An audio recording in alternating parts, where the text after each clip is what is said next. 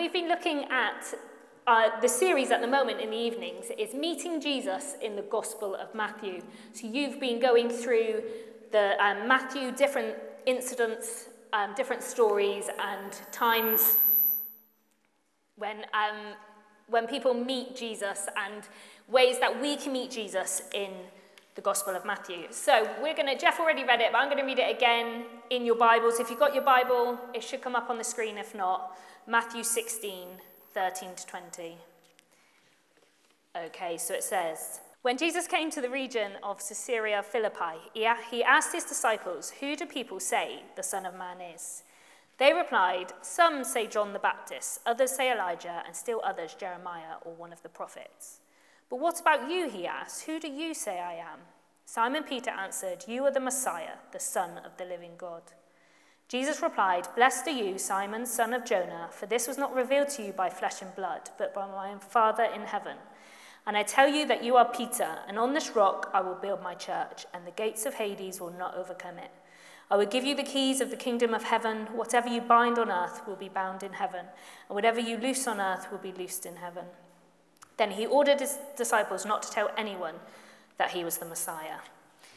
So I am going to speak quite briefly, not too long, but I want to pull out 3 questions from this scripture passage. 2 questions that Jesus asks, and I think is asking us this evening. Those 2 questions in that scripture are, Jesus asks, "Who do people say I am? Who do people say I am?" He asked that to the disciples. And then he asked the disciples, "Who do you say I am?" So I'm going to look at who do the people say I am, Jesus, and who do you say I am? And then I want to finish by asking the question, who does Jesus say you are? So, our first question, who do people say the Son of Man is? So I sometimes play this game in the car with my kids, especially my youngest. He always seems to fall asleep in the car. So if I'm trying to keep him awake, we play this game called Guess the Animal. So you have to pick an animal, and then you're that animal. You have to pick an animal, and you have to give 3 clues about that animal. So I might say, I have 4 legs, I'm stripy, and I live in a hot country. Any guesses? A zebra. Yeah, well done. Or a tiger. Could be a tiger. So, or you may have played a different game where you have like a Post-it note, or I think you can do it on your phone now on apps, where something comes up and you can't see it, and you ask questions for the person to try and help you work out who you are. So I might be a famous person. You ask questions to try and figure out who you are. Now, Jesus is not asking these questions because he does not know who he is. Jesus isn't having an identity crisis. When Jesus lived on earth, he knew who he was, and he knew why he was sent. He wanted to know what the disciples thought, what they believed. So Jesus starts this dialogue in verse 13 by asking them, "Who do people say the Son of Man is?" Now, in the Gospels, Jesus is mostly referred to as the Messiah or Christ by other people, but he actually refers to himself mainly as the Son of Man. And the Son of Man, when I looked into this a bit more, it refers back to a prophecy that Daniel has. So the Old Testament book of Daniel. Daniel was a prophet, and he had a dream, a prophetic dream about the Son of Man. And this is what it says in Daniel 7. "In my vision at night, I looked, and there before me was one like a son of man, coming with the clouds of heaven. He approached the Ancient of Days and was led into his presence. He was given authority, glory, and sovereign power. All nations and peoples of every language worshipped him. His dominion is an everlasting dominion that will not pass away, and his kingdom is one that will never be destroyed." So when Jesus calls himself the Son of Man, it refers back to that. And it refers to a person that is both human and divine, Jesus, someone who is human and divine. And it says that the Son of Man will be given dominion and glory and a kingdom. All peoples and nations will serve him, and his kingdom shall not be destroyed. And as Christians, we believe that Jesus accomplished this on the cross, that he is the Son of Man, because this is what he accomplished on the cross by dying and rising again. So Jesus turns to his disciples and says, "Who do people say the Son of Man is?" Now, the disciples knew what people were saying because they lived in the world. They didn't live in this little secluded bubble with Jesus. They lived amongst the people, and they went out to the people, and they had conversations. They had meals at their houses. They performed miracles along with Jesus. They knew what the people were saying, so they were able to answer Jesus. Some say John the Baptist, others say Elijah, and still others Jeremiah or one of the prophets. And this actually fits with the Old Testament prophecy that predicted a great prophet who was to come. And so this is our first question: who do people say I am? And I wonder if you could just have a little think, if we were answering this question, Jesus' question today, have a think about the people around you, and who would they say Jesus is? Your family, your friends, your town, our country, who would they say Jesus is? Perhaps just someone in history, a historical figure, a moral teacher, a crazy person who claimed he was God, some mythical person that people believe in. I wonder how many people in our surrounding world would say that he is the Messiah, that he was the Messiah. Our society overall doesn't recognize that Jesus is God, and that can make it difficult sometimes to believe that, to be a Christian in this culture, in our world, in our time. And it can make it uncomfortable sometimes because we're going against what it feels like everyone around us believes, and it can make us feel just uncomfortable, I guess, and like it's a bit difficult. But the Bible itself says in 1 Corinthians that the message of the cross is foolishness to those who are perishing, but to us who are being saved, it's the power of God. So it is foolishness to people that don't believe in it, but for those of us that believe in it, we've experienced God's power and we know it to be true. And that can reassure us amongst the difficulties of living in a world where it feels like no one else believes in Jesus, that we know it to be true, that we've experienced it. And when Jesus was on earth with the disciples, many people thought Jesus was just a troublemaker and a glutton and a fraud. And many people, especially the religious leaders, Jesus didn't fit in with their idea of the Messiah and what the Messiah would look like. So they just thought he was stirring trouble and that he was making it up, basically. So I think it would have been difficult for the disciples at the time, just like it is for us now to declare and follow Jesus as the Messiah, because lots of people didn't believe that or think that. Lots of people did, but there were a lot of people that didn't as well. And Peter himself had moments when he was uncertain. Next week, Josh is speaking on the time when Jesus walks on the water, and in this story, we see that Peter wavers and doubts and starts to sink. He also had moments when he didn't want to stand out as a believer in Jesus. He denied him 3 times, even though he assured Jesus he wouldn't do that just before Jesus was crucified, that he did deny him 3 times. And we all have moments of uncertainty and doubt, if we're being honest. We have moments when we don't want to stand out and be different. Especially, some of you young people being at school or university can be difficult when it feels like everyone else, believes differently. Sometimes we don't want to stand out, and sometimes that might make us wonder and doubt and think, have we got it all wrong? Sometimes I have these moments, if I'm honest with you, when I think, do I really believe that a man who lived thousands of years ago was God, and that him dying on the cross and coming back to life makes my life better now? It redeems me now. It gives me a hope and eternal life. And I have these moments when it just seems a bit crazy, if I'm honest. But like I said before, that sense of we've experienced it and we know, but we also have moments of doubt and uncertainty. Probably some of us more than others, due to just perhaps the way we think or our minds, or some of us will doubt more than others. I like this story in the Bible, and it's always stuck with me. I heard a sermon on it once, when Jesus encountered a man and his child was sick, and he wanted Jesus to heal his child, and he said, "If you can." And Jesus picked up on that and said, if I can. That's doubt, isn't it? If I can. And so Jesus questions him on this, and his reply is, "I do believe, help me overcome my unbelief." Yeah. And I think being a Christian can often feel like this. We believe, but we have some unbelief too. And I think it's okay to be honest with God and say that. I believe, but help me overcome my unbelief. And actually, I think it's healthy to do that we can't just always just blindly believe in Jesus and blindly believe in God. We have to question it, and we have to have moments where we explore more, and I think that's how our faith grows and develops. And I think ultimately, doubt and questioning does make our faith in Jesus more real, because faith isn't the absence of doubt. There's this quote by Nicky Gumbel, who is headed up the Alpha course, which is a great course if you are exploring Christianity. And he said, "The strength of your faith is not measured by the absence of doubt, but by the faithfulness of your life in the face of doubt."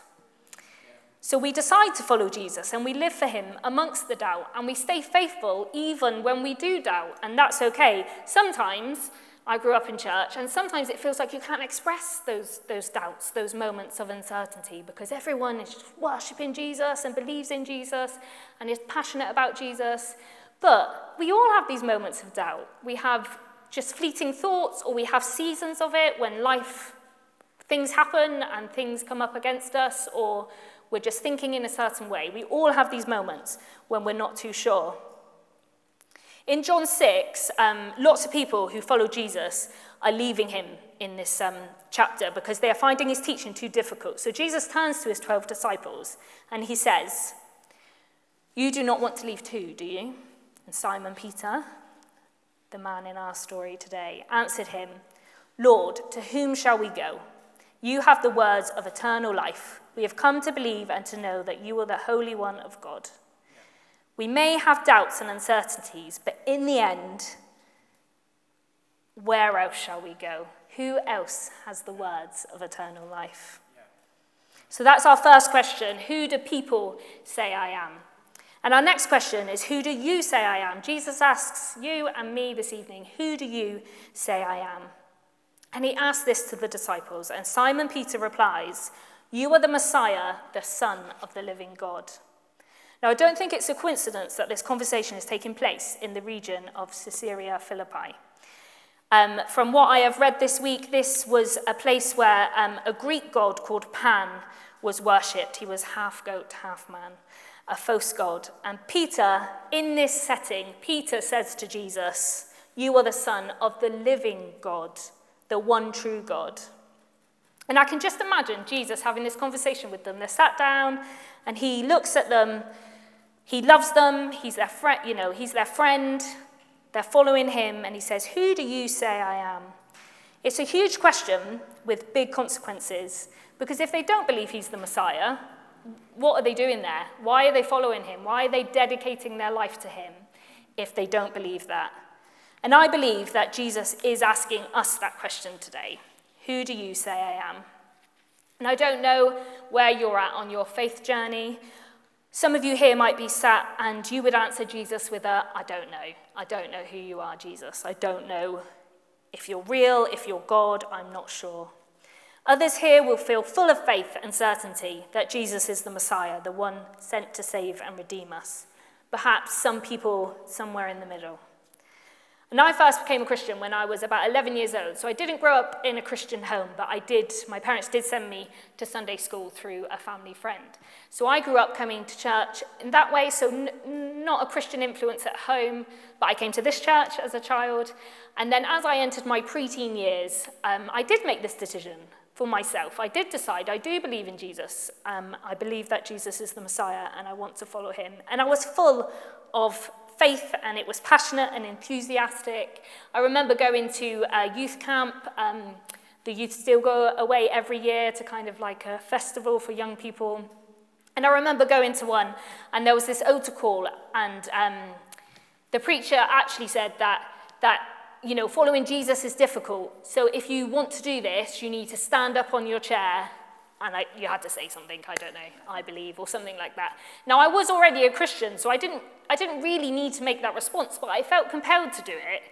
And I think it was just this moment when I knew I had to kind of commit my life to God and say, yes, I'm going to do this, even when it's difficult. And you have these moments, particularly when you're first a Christian, I guess, that are a bit more passionate and faith-filled and emotional. But then as I've grown older and different things have happened, or just time, Having children's made my life busy. I think my faith has changed and evolved, and it's different now. But I still stand with Peter, and I still say to Jesus that you are the Messiah, the Son of the living God. So who do you say Jesus is? It's such an important question, perhaps the most important question you could ever answer. More important than, will you marry me? Who do you say I am? Jesus is asking that to all of us. And even people that don't want to believe in Jesus, that don't want anything to do with the church, they're still answering this question by not answering it, because they're saying that Jesus isn't the Messiah, that I don't believe in Jesus.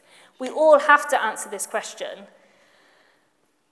And if we do decide to echo Peter's words, Jesus, you are the Messiah, the Son of the living God, then it changes who we are and it changes how we live. When we acknowledge that Jesus is Christ, that Jesus is the Messiah, then we are born again. You may have heard that term before. We are forgiven for all the bad things we have done and thought, all the regrets and mistakes. Jesus forgives us, and we get to spend eternity with him. It's a big question, the biggest question, because your response changes everything.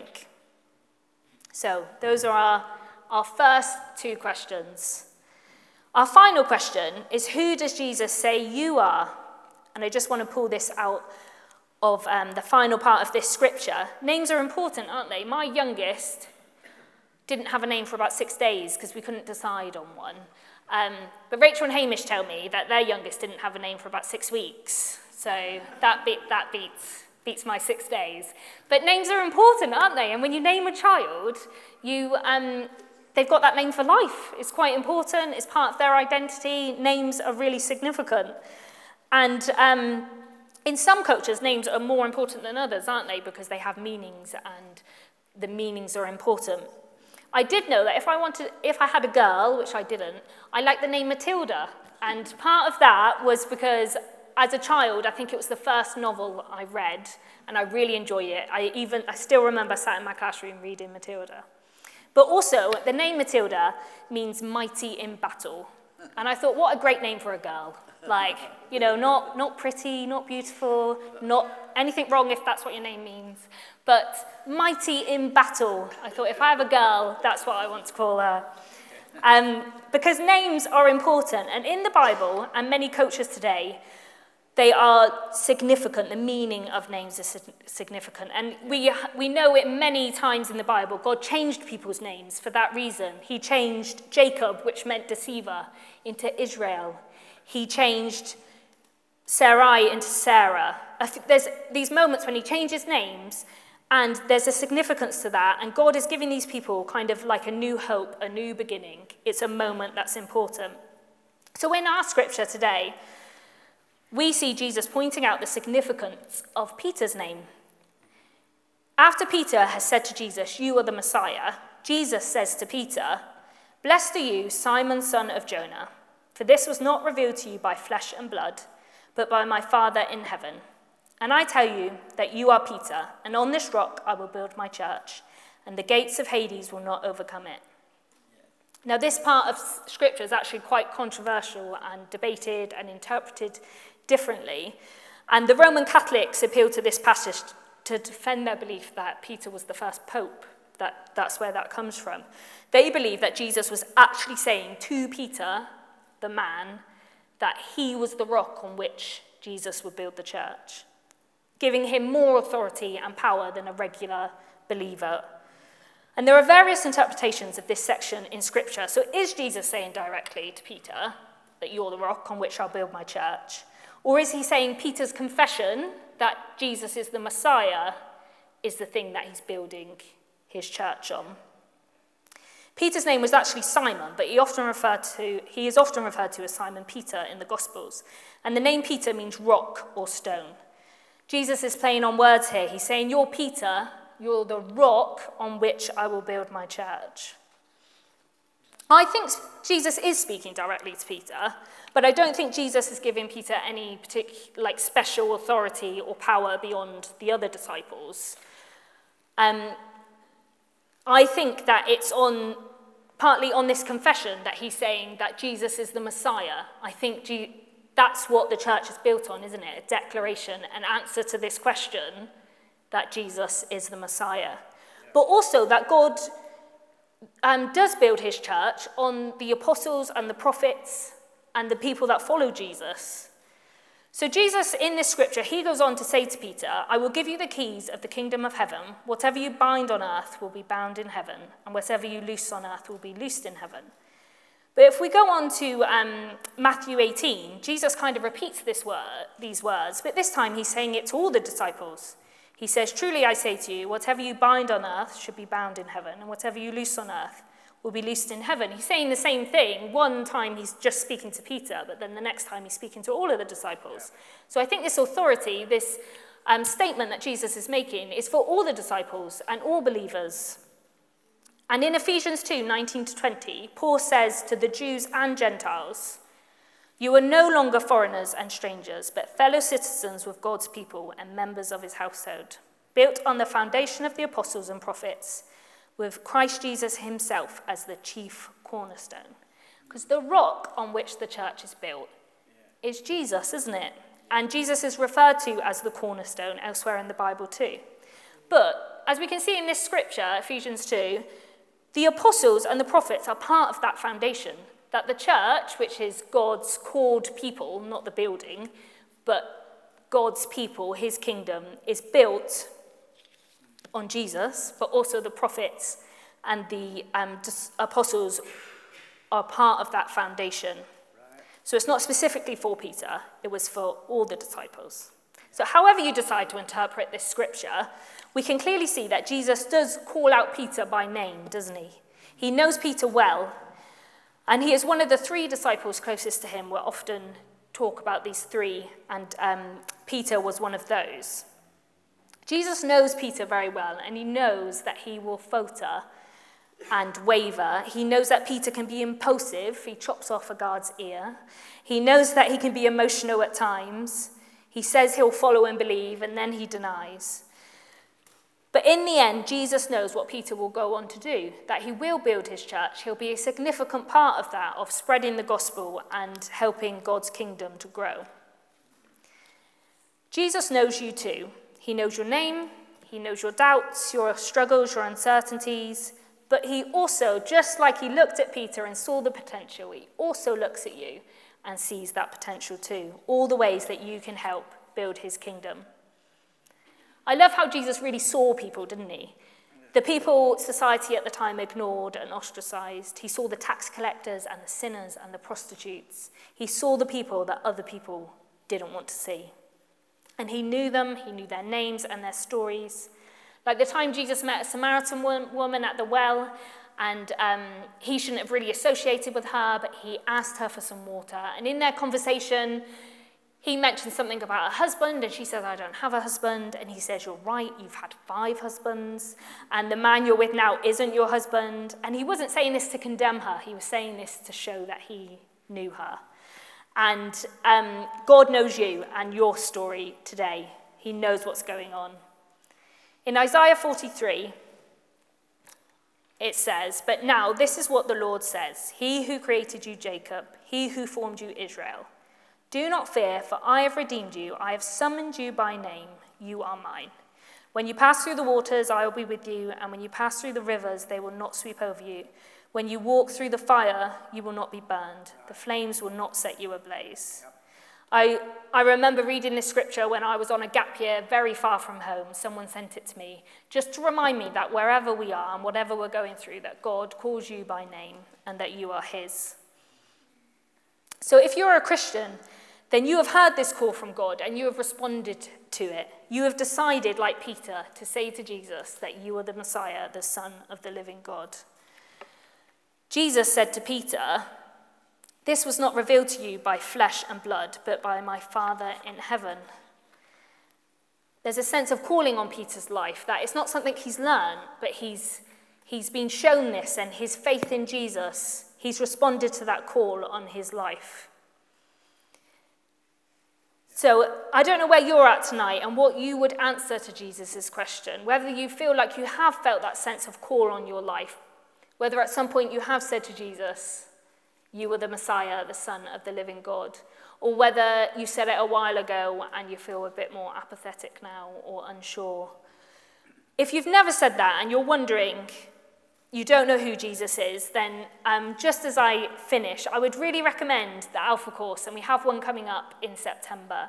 So if you would answer, Jesus, I don't know who you are, then I really recommend an Alpha course, because it's a great place to ask the questions and to explore the Christian faith. Like I said earlier, I didn't grow up in a Christian home, but then as I became an adult, me and my sister were Christians, and my mum was really curious about what we believed, and she did an Alpha course and became a Christian, because it's a great way to find out who Jesus is if you don't know. Or perhaps tonight you are here and you have acknowledged Jesus. You've done that before, but perhaps, it's good for us all to take a moment and declare to Jesus that he is the Messiah, the Son of the living God. But perhaps, like me, you've had seasons, perhaps you're in a season when you're not too sure, when it feels too difficult, when you're not sure if you do believe that Jesus is the Messiah. Then I'd love to pray this evening, and we're going to have a bit of time for prayer at the end too, if you would like. So let's pray together. Lord Jesus, tonight we take a moment to look to you, and we acknowledge you are the Messiah, the Son of the living God. Yeah. I pray for those who are saying that for the first time this evening. I pray that they will experience the power and presence of Jesus, that they will know your forgiveness and healing, that they will take this moment to decide to follow you. I pray for anyone who may be wavering in faith, full of doubt or uncertainty, or perhaps for those of us that have just grown a bit cold or indifferent. I pray we would all take this moment to look to you and to once again say to you that you are the Messiah, the Son of the living God. I pray we may all know the power of the cross in our lives, wherever we're at. We acknowledge tonight that you are Lord. And I pray that as we leave this place, we will take that with us and show it to the people around us. Amen.